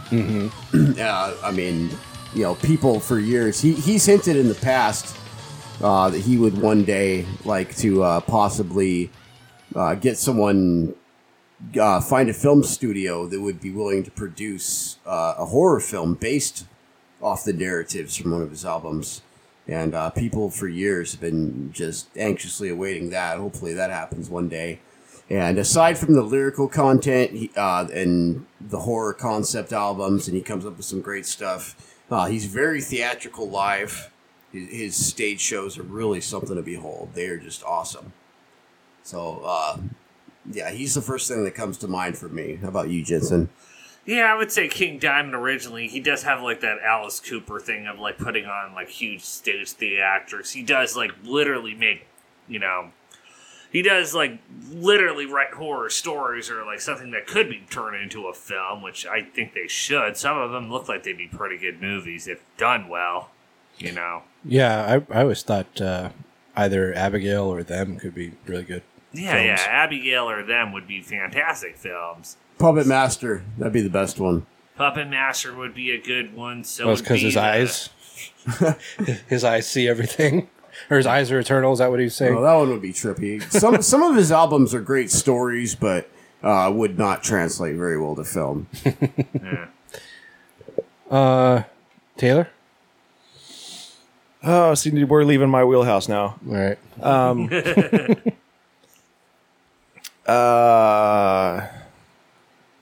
Come back to me. Okay. All right. All right, I'm willing to say a few more words here. Yeah, there's a lot of bands out there, a lot of metal bands. They're not really metal bands per se, but they've gone down that road.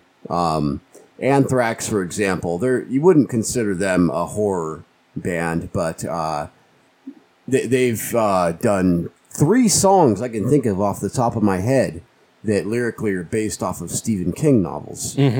Also, you got Dokken. They did the song Dream Warriors, which was specifically about the film A Nightmare on Elm Street Part 3, the third Freddy Krueger movie. The best Freddy Krueger movie. Yeah, absolutely. I worked with a guy who was in a Dokken cover band Oh, yeah. nice. called Space Dokken. Nice. He plays George Lynch. Do you guys know what space docking is? Space docking. Yeah. Not It's specific. it's when you freeze a turd and then you use it as a dildo. Oh. Well, I learned something today. That is. Aren't you guys so glad that that's I something that wish I exists didn't in the know world? that. I was thinking, dude, I was thinking of like a cargo ship docking at the International Space Station. Yeah, I was like thinking of like the G-rated. I really wish I didn't space know that. docking. It's like, even if that's never been actually done, like nobody's ever actually done that Oh, in it's the world. been done. I'm for sure it's been done. Oh, probably. But even if if that's never been done, the fact that somebody took the time to conceive that idea And come up with a name for yeah, it makes me so sad. That is so horrible. You gotta understand, like, if they go to the depraved part of the internet, you could probably find it. Okay, so How about Slayer? Slayer, I was kind of gonna go into that. Like, I think Slayer was like one of the probably the most earliest known to like really glorify the whole Satan thing. Yeah. Although the thing about Slayer is like the main guy that sings it is a Catholic, so I almost think that they're just kind of singing about the horrors of hell like a Christian pastor would. Well, I would say Slayer qualifies. They're kind of all over the place. They're best known for their overtly satanic lyrics. They've also done songs with traditional horror narratives, kind of like the song "At Dawn They Sleep" is a song about vampires. They've also done songs about more real-life horror. For example, the song 213 off the Divine Intervention album. That was a song about the serial killer Jeffrey Dahmer. Not to mention, like, one of the most famous songs, like Angel of Death. That's about Joseph Mengele. Yeah, Mengele. Yeah. You know, that guy was real and very horrifying. Yeah, I mean, you're just something as well known as like Radiant Blood. I mean, the title alone. Yeah. Conjures up like the Evil Dead remake. Yeah. Sure. Yeah, it's like they're probably like they're like probably a lot of them because you go look back. I think that was back during like the Satanic Panic in the '80s, so they're kind of going with shock value. I think there was also bands like Venom, which, like, listen to them. I swear to God, they were probably shit faced the entire time they recorded. They sound like they were drunk when you listen to them, but they just kind of had like the horror theme. They had like the fucking satanic theme to them, almost like they were praying to it. And then you had Merciful Fate, which is just like all like very pro Satan. Right. Merciful Fate was, of course, their frontman was King Diamond, whom I talked about earlier. Right. Venom is often credited with inventing the term black metal. Yeah, which the way that it's kind of looked at now, it didn't develop until like later in the '90s, which they had like the bands out of Sweden and Norway, which were like seriously like super satanic. Like some of them even went as far as to like burn churches down and stuff like that. They went way too far with it. Yeah, it's kind of weird to think about like original black metal, like Venom, and then what black metal's become, and just like see the vast difference. Yeah, well, I think it had its like ridiculousness. I think like a lot of them still have like the themes to it, like with the music, but you don't see them like burning churches or anything. I think there was only like a couple like crazy bands like Mayhem or freaking Burzum and stuff like that, where they are like absolutely. It was more farcical back then. Yeah, and it also sounded a lot different than what people currently consider to be black metal. Yeah, and then you have like of course there was like a lot of more tongue in cheek, like the black metal band Immortal, which is like their videos like crack me up. Yeah, if you think of black metal, I think anybody that's not familiar with black metal, you think of black metal, you're probably thinking of Immortal. Yeah. It's like them out. Basically, like their whole thing was just like kind of looking at a very like they're pretty badass. Like they sound like a badass black metal band. It's like their videos are kind of like silly, They're out in the woods being grim. Yeah. And it's like kind of technically all the serious ones are doing that too, but they just kind of like show you how ridiculous, kind of like how silly it really is, Yeah, and then or like a band like Behemoth, kind of a similar. Similar look to them. Similar look to them, they go up there and like do their whole thing. They tear. I've seen Behemoth live. I remember they tore a Bible up on stage, like making a lot of it is based on like kind of anger against Christianity or religion, So I think some of them are either seriously satanic or just doing it for the shock value or trying to make a statement about religion, Yeah, but you talked about Tom Araya being a Catholic. And the same thing could go for Avenged Sevenfold. Their singer Matt Sanders. He's I don't know if he's Catholic anymore, but he grew up Catholic, and a lot of their music is like all the like doom and gloom shit out of the Bible, like a lot of Revelations shit. Yeah, and it's like you look at the Hell Awaits album. I remember back when I first saw that, I was like religious and young. It scared the shit out of me. It's like, oh my God, that's a pretty, very vivid description of hell, better than I've heard anything. Yeah. And it's just like a really badass album like that. And I think kind of explaining like I've heard interviews with Tom Araya try to explain it. I kind of feel like Slayer is kind of more doing the whole like showing the horrors of hell just like some nutty pastor would, right? So I mean, we're talking about like satanic things or hell imagery. Do we draw the line there? I mean, is satanic stuff horror? I think that all depends on who you ask. Yeah. To a faithful person, absolutely. Well, I think even to like a non-faithful Christian faithful. Yeah. Okay. Well, yeah, I think even to like the non-Christian faith, you like we've heard like seen all the imagery of hell. It's like honestly like the way that Christianity or religion in particular tries to paint hell as something so horrifying that you should be terrified of it. So I'd say yes, it should be like kind of right in the. It could be like the OG horror, reading all the stuff in the Bible or the Quran or the Torah or whatever. Yeah. Yeah. Yeah, you read a lot of ancient like pre-Christianity images of the afterlife, and hell is oftentimes not even referenced. Hell isn't even a place. I think it was more when Dante Alighieri wrote the Divine Comedy, gave his image of hell as being 9 levels of. Yeah, I think that's kind of like the way we look at it contemporary-wise, which that was a work of fiction. At the time. It wasn't even supposed to be like a religious document, but it was just like a work of fiction, which is... Yeah, his description of hell is much different than what's said in the... Probably the most New vivid Testament, description that's for of sure. hell, but I think like a lot of it was still left up, like, even if you like ignore the Divine Comedy for like a little bit, I think a lot of it was just pure imagination. Sure. What is it like? Like the same thing. You can say the same thing about heaven too. Like, what is it really like? There's not really any real answers, even to like a stern believer or a stern theist. Sure. Are you guys familiar with Electric Wizard? Oh yeah, and I've heard I don't know much about their lyric content, but I've heard their music. I know a lot of people that are like the stoner metal type of stuff like that. Yeah, I'm not really familiar. I put this question on Facebook, so I'm kind of going through some of the answers that I got back. But it says their lyrics focus on the occult, witchcraft, H.P. Lovecraft, horror films, and cannabis. Oh yeah, sounds about right. And cannabis. Yeah, I just know they do like the really slow, groovy type of stoner metal. Yeah, this calls them doom metal. Yeah, doom metal. That's another.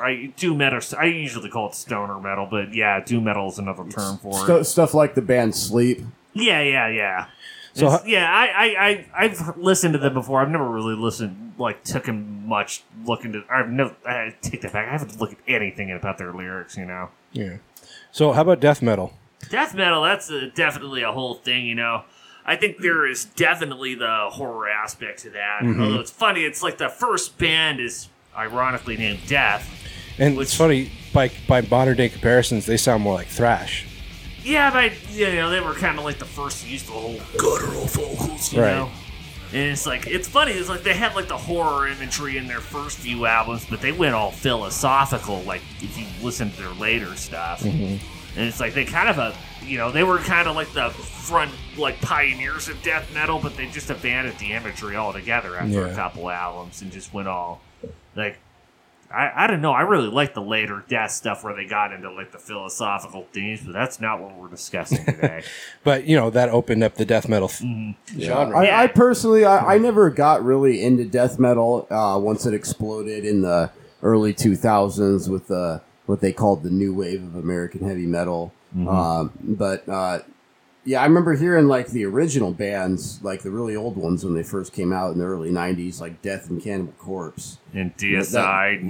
That shit blew my mind. Well, Deicide, they were more like a black metal. I would say they're lyrically. more death metal. They had the satanic theme, but they were. I think they musically they were more death metal. But, yeah. Lyrically, yeah, they were basically just an overly satanic band. Cannibal Corpse, they didn't do the traditional horror narratives, but they sang about like really disturbing shit. I mean, I can think of three. No, I can think of 3 Cannibal Corpse songs off the top of my head. They're about having sex with extremely decomposed dead bodies. Yeah. It's like, why do they have so many songs about that one subject? And, Well, they're just kind of going with the most gory, disgusting thing you can think of. You sing what you know.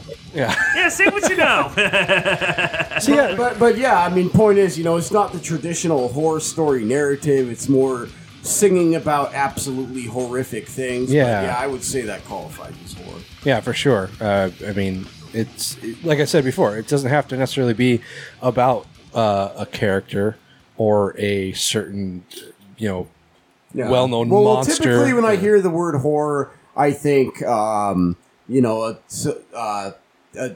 story that has an element of fear for one of the characters in it. Mm-hmm. Yeah, this isn't so much and fear. you don't really get that out of a Cannibal Corpse song, but It's it's still a horrific thing, which I think qualifies it. Mm-hmm. Yeah. I definitely think that gore is something that is definitely a big what's the word I'm thinking of? Like staple of horror. Sure. Yeah. Yeah, I mean, someone like me who that's what I crave out of horror is a real strong gore aspect. Of course, and then you also have the over the top gore. I think of the band, a thrash metal band that just came out more or less recently, Municipal Waste, which kind of had more of the trauma film feel to it. Mm-hmm. What do you guys consider Ghost? Ghost, I would say I don't know, they probably Doom metal? I would say they're kind of more rock. I think they're more I rock. would call them traditional heavy metal. Yeah, I'd say they're traditional. They kind of sound like traditional. I mean, with their imagery, you look at them and you think death metal or black metal. Mm-hmm. But musically, I would consider them more traditional heavy metal. Yeah, I would say Iron Maiden. traditional. Yeah. Either that or just kind of traditional, something you'd think of Blue Oyster Cult. And you know? I think if I were to compare them to another band, it would definitely be Blue Oyster Cult. Yeah. I mean, their sound yeah, is almost not. You can tell there's heavy inspiration. yeah. That's a Of course, band. a lot of true metalheads really bash on Ghost, which I like. I feel like I'm in the minority, which I really love that band. I really like them. Oh, those guys are great. Yeah. But I hear so many people rag on them, and I don't think they deserve it. Yeah, jerk off motion. Blue Oyster They're Cult touring is with Iron Maiden right now. By the way, everybody, they're I know. opening for Iron Maiden. I would have really liked to see that. I don't believe they're coming to our region. No, they're on not. this leg of the tour. Taylor? Blue Oyster Cult is a band that we didn't put on the list, but it's not something. It's not the first thing you think of either. No. But I mean, you've got Don't Fear the Reaper and you've got Godzilla. They're arguably their two biggest hits are both horror inspired. Mm-hmm.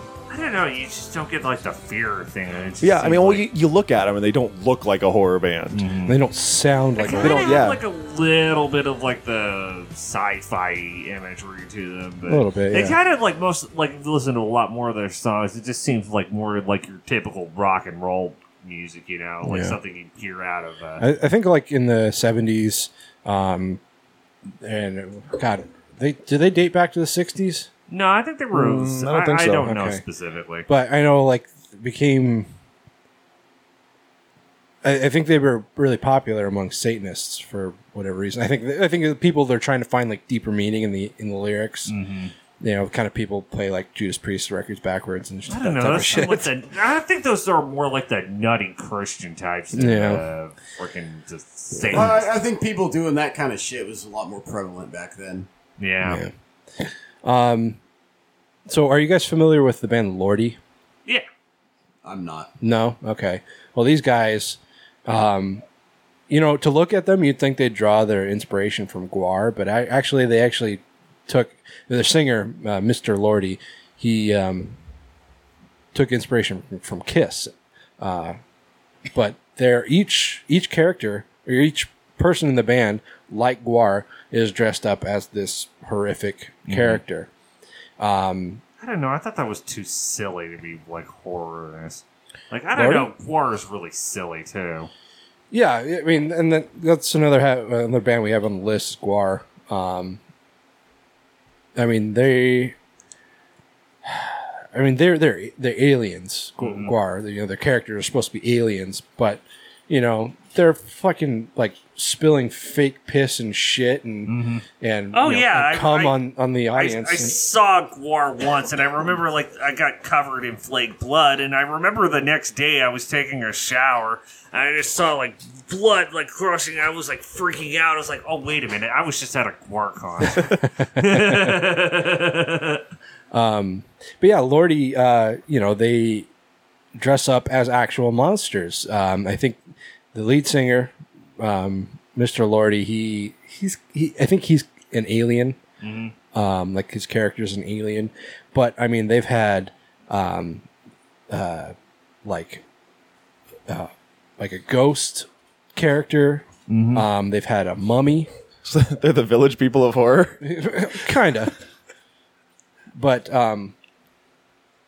No, I mean not only their image but their music is very heavily horror inspired. I mean, I think probably one of their most well-known songs is called "Would You Love a Monster Man." Oh, that's them? Yeah, Okay. I know that song. I didn't know that was them. but also, I mean, just a lot of their songs have horror themes to them. So, I mean, I think out of all the bands we've talked about, I think that they most hit the points of having a horror look and having a horror theme. The most? I think so, yeah. Of bands we've talked about so far, yes, but I can top you. Okay. The Survivors of Camp Crystal Lake. I don't think they're around anymore. I actually discovered them doing research for this episode. But the lead singer dresses like Freddy Krueger. The bass player dresses like Michael Myers. The guitar player dresses like Leatherface. And the drummer dresses like Jason Voorhees. Nice. And they... I only saw... the horror movie theme right Yeah. there. I only saw one album from them called... I think it was called Rated M for Murder. And all the songs are just like... They're either names of horror movies or like catchphrases from horror movies. Nice. And they have pictures on their Facebook page of them playing shows, and it looks like they have people that just go around and just dump blood on people in the middle of the show. Yeah, and you know, I think that's an important part of being a horror type band is having, you know, if you're an active touring band and you want to convey this horror image or really any image, it's important to have a stage show that backs it up. So, Yeah. you know, like dumping blood on people or shooting piss and cum and blood at people and Or just killing like celebrities on stage. Biting heads off bats. biting heads off bats.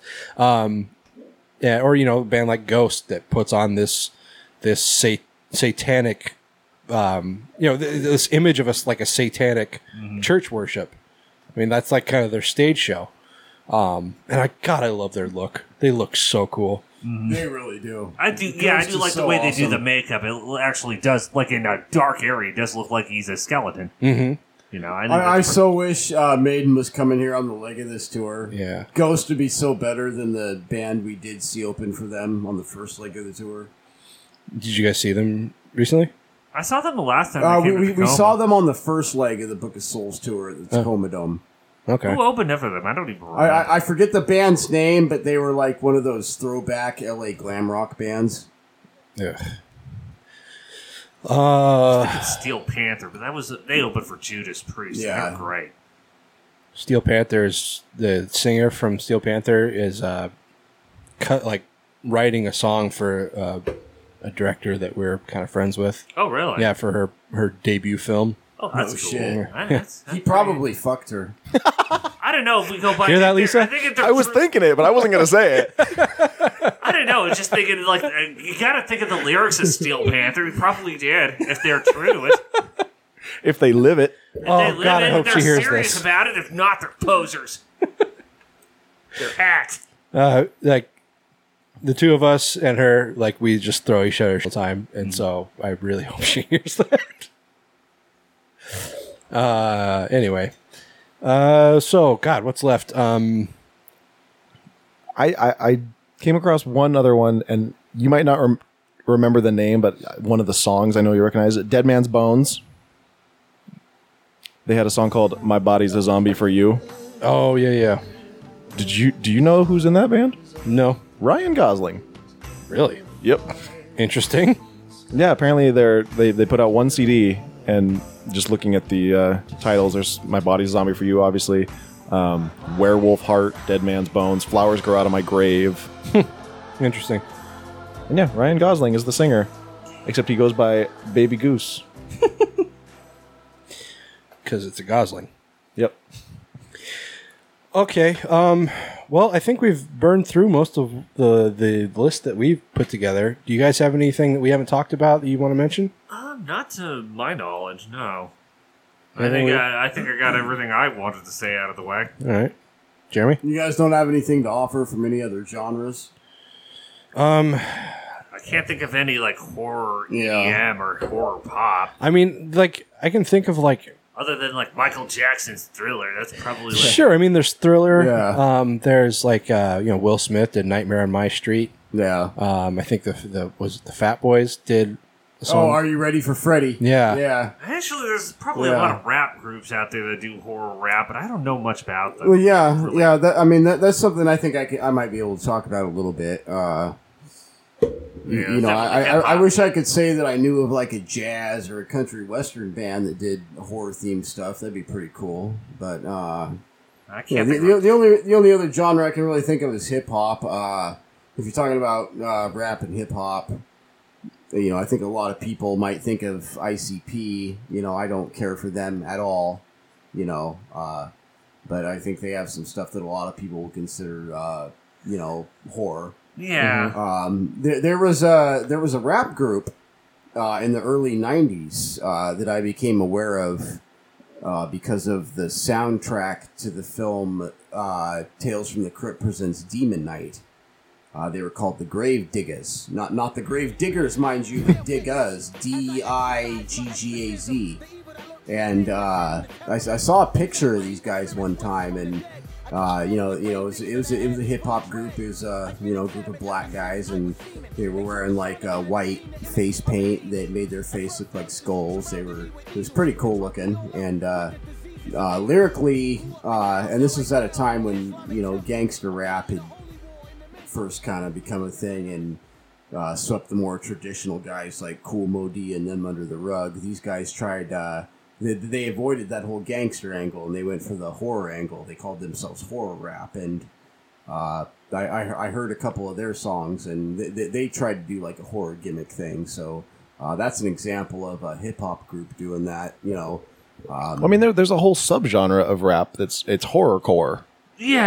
and that's that's what ICP is considered. So I don't really know much about that. I can't, Yeah. I can't really think of any examples of This is like the best- horror and music outside rock, punk, and metal other than them. Yeah, I Yeah. can only think of like I think the best I could think of is like shit. I can't even remember the fucking name of them. Yeah, I can't even think of the name. I have like a bunch. I'll probably like think of it like several hours later. But I mean, according to Wikipedia, Ghetto Boys are horrorcore. I don't know about that. Yeah, I mean, the only songs I know of theirs are the ones from Office Space, but those aren't horrorcore at all. It also considers Eminem horrorcore. Maybe Eminem. at times, like certain Yes, songs. specific songs, but I wouldn't call him horrorcore as a rapper. Yeah, see that'd be like calling Dokken a horror band because they did Dream Warriors. Right. There's a rapper named Grave Plot Oh. Oh shit, with 2 T's. with 2 T's at the end. God, I'd say like Oh, Tech 9. I was gonna say Tech Nine, but I didn't want to because I don't really know his music, but I didn't want to sound ignorant. I'll do it. I'll take the hit. Yeah. So I mean, there's definitely a horror element to. I think it's available to all genres of music. Yeah, it extends beyond rock, punk, and metal. That's pretty much just Yeah. what I'm familiar with. Yeah, and Yeah. like, sorry, guys listening to this, I think probably most of you are, you listen to rock music of one sort or another. But, that's kind of what we know. So that's what we talked about. If we left anything out, you guys are more than welcome to contribute online. Hit us up on social media or whatever. Or just leave a comment on this post on graveflopodcast.com. Yeah. Anyway, so I mean, I guess that's kind of it, right, guys? I mean, unless you have anything else to can't add? think of anything else. Cool. All right. Well, this went better than I thought it would. Yeah. Oh, really? Are You were expecting less out of me? I was It was expecting gonna be shitty. because we were so ill prepared for this whole thing. Oh, I thought it was just going to fall apart. Like it's like all right, we're going to be done talking in like 20 minutes. So, but we've gone for well over an hour now. So Excellent. yeah, or not well over, just over. Well, just enough. Anyway, Well, I'm glad I was able to save this thing. yeah, Yeah, I'll thanks, take You're all welcome. the credit. thanks for the it. contribution. Yeah, but no, thanks a lot for coming on, guys. It was really nice having you. And I Oh think yeah, it you was fun. definitely I enjoyed contributed because if it was just us talking to each other, this would have been over in 20 minutes. Yeah. Jensen, is there place for people to follow Dark Triad online, or Not yet. We're working on that. Maybe the next time I do a podcast, maybe we'll have information about that. But right now, we don't have anything yet. Dark Triad is still like a working name. I was gonna say, are you guys married to that name? Yeah, we're not married to it. I'm just fucking with you. But yeah, I'll let you know more about it when that time comes. cool. And Jeremy, just keep on keeping on. Yeah, right. I'm gonna get back into it pretty soon here, but Cool, man. hopefully.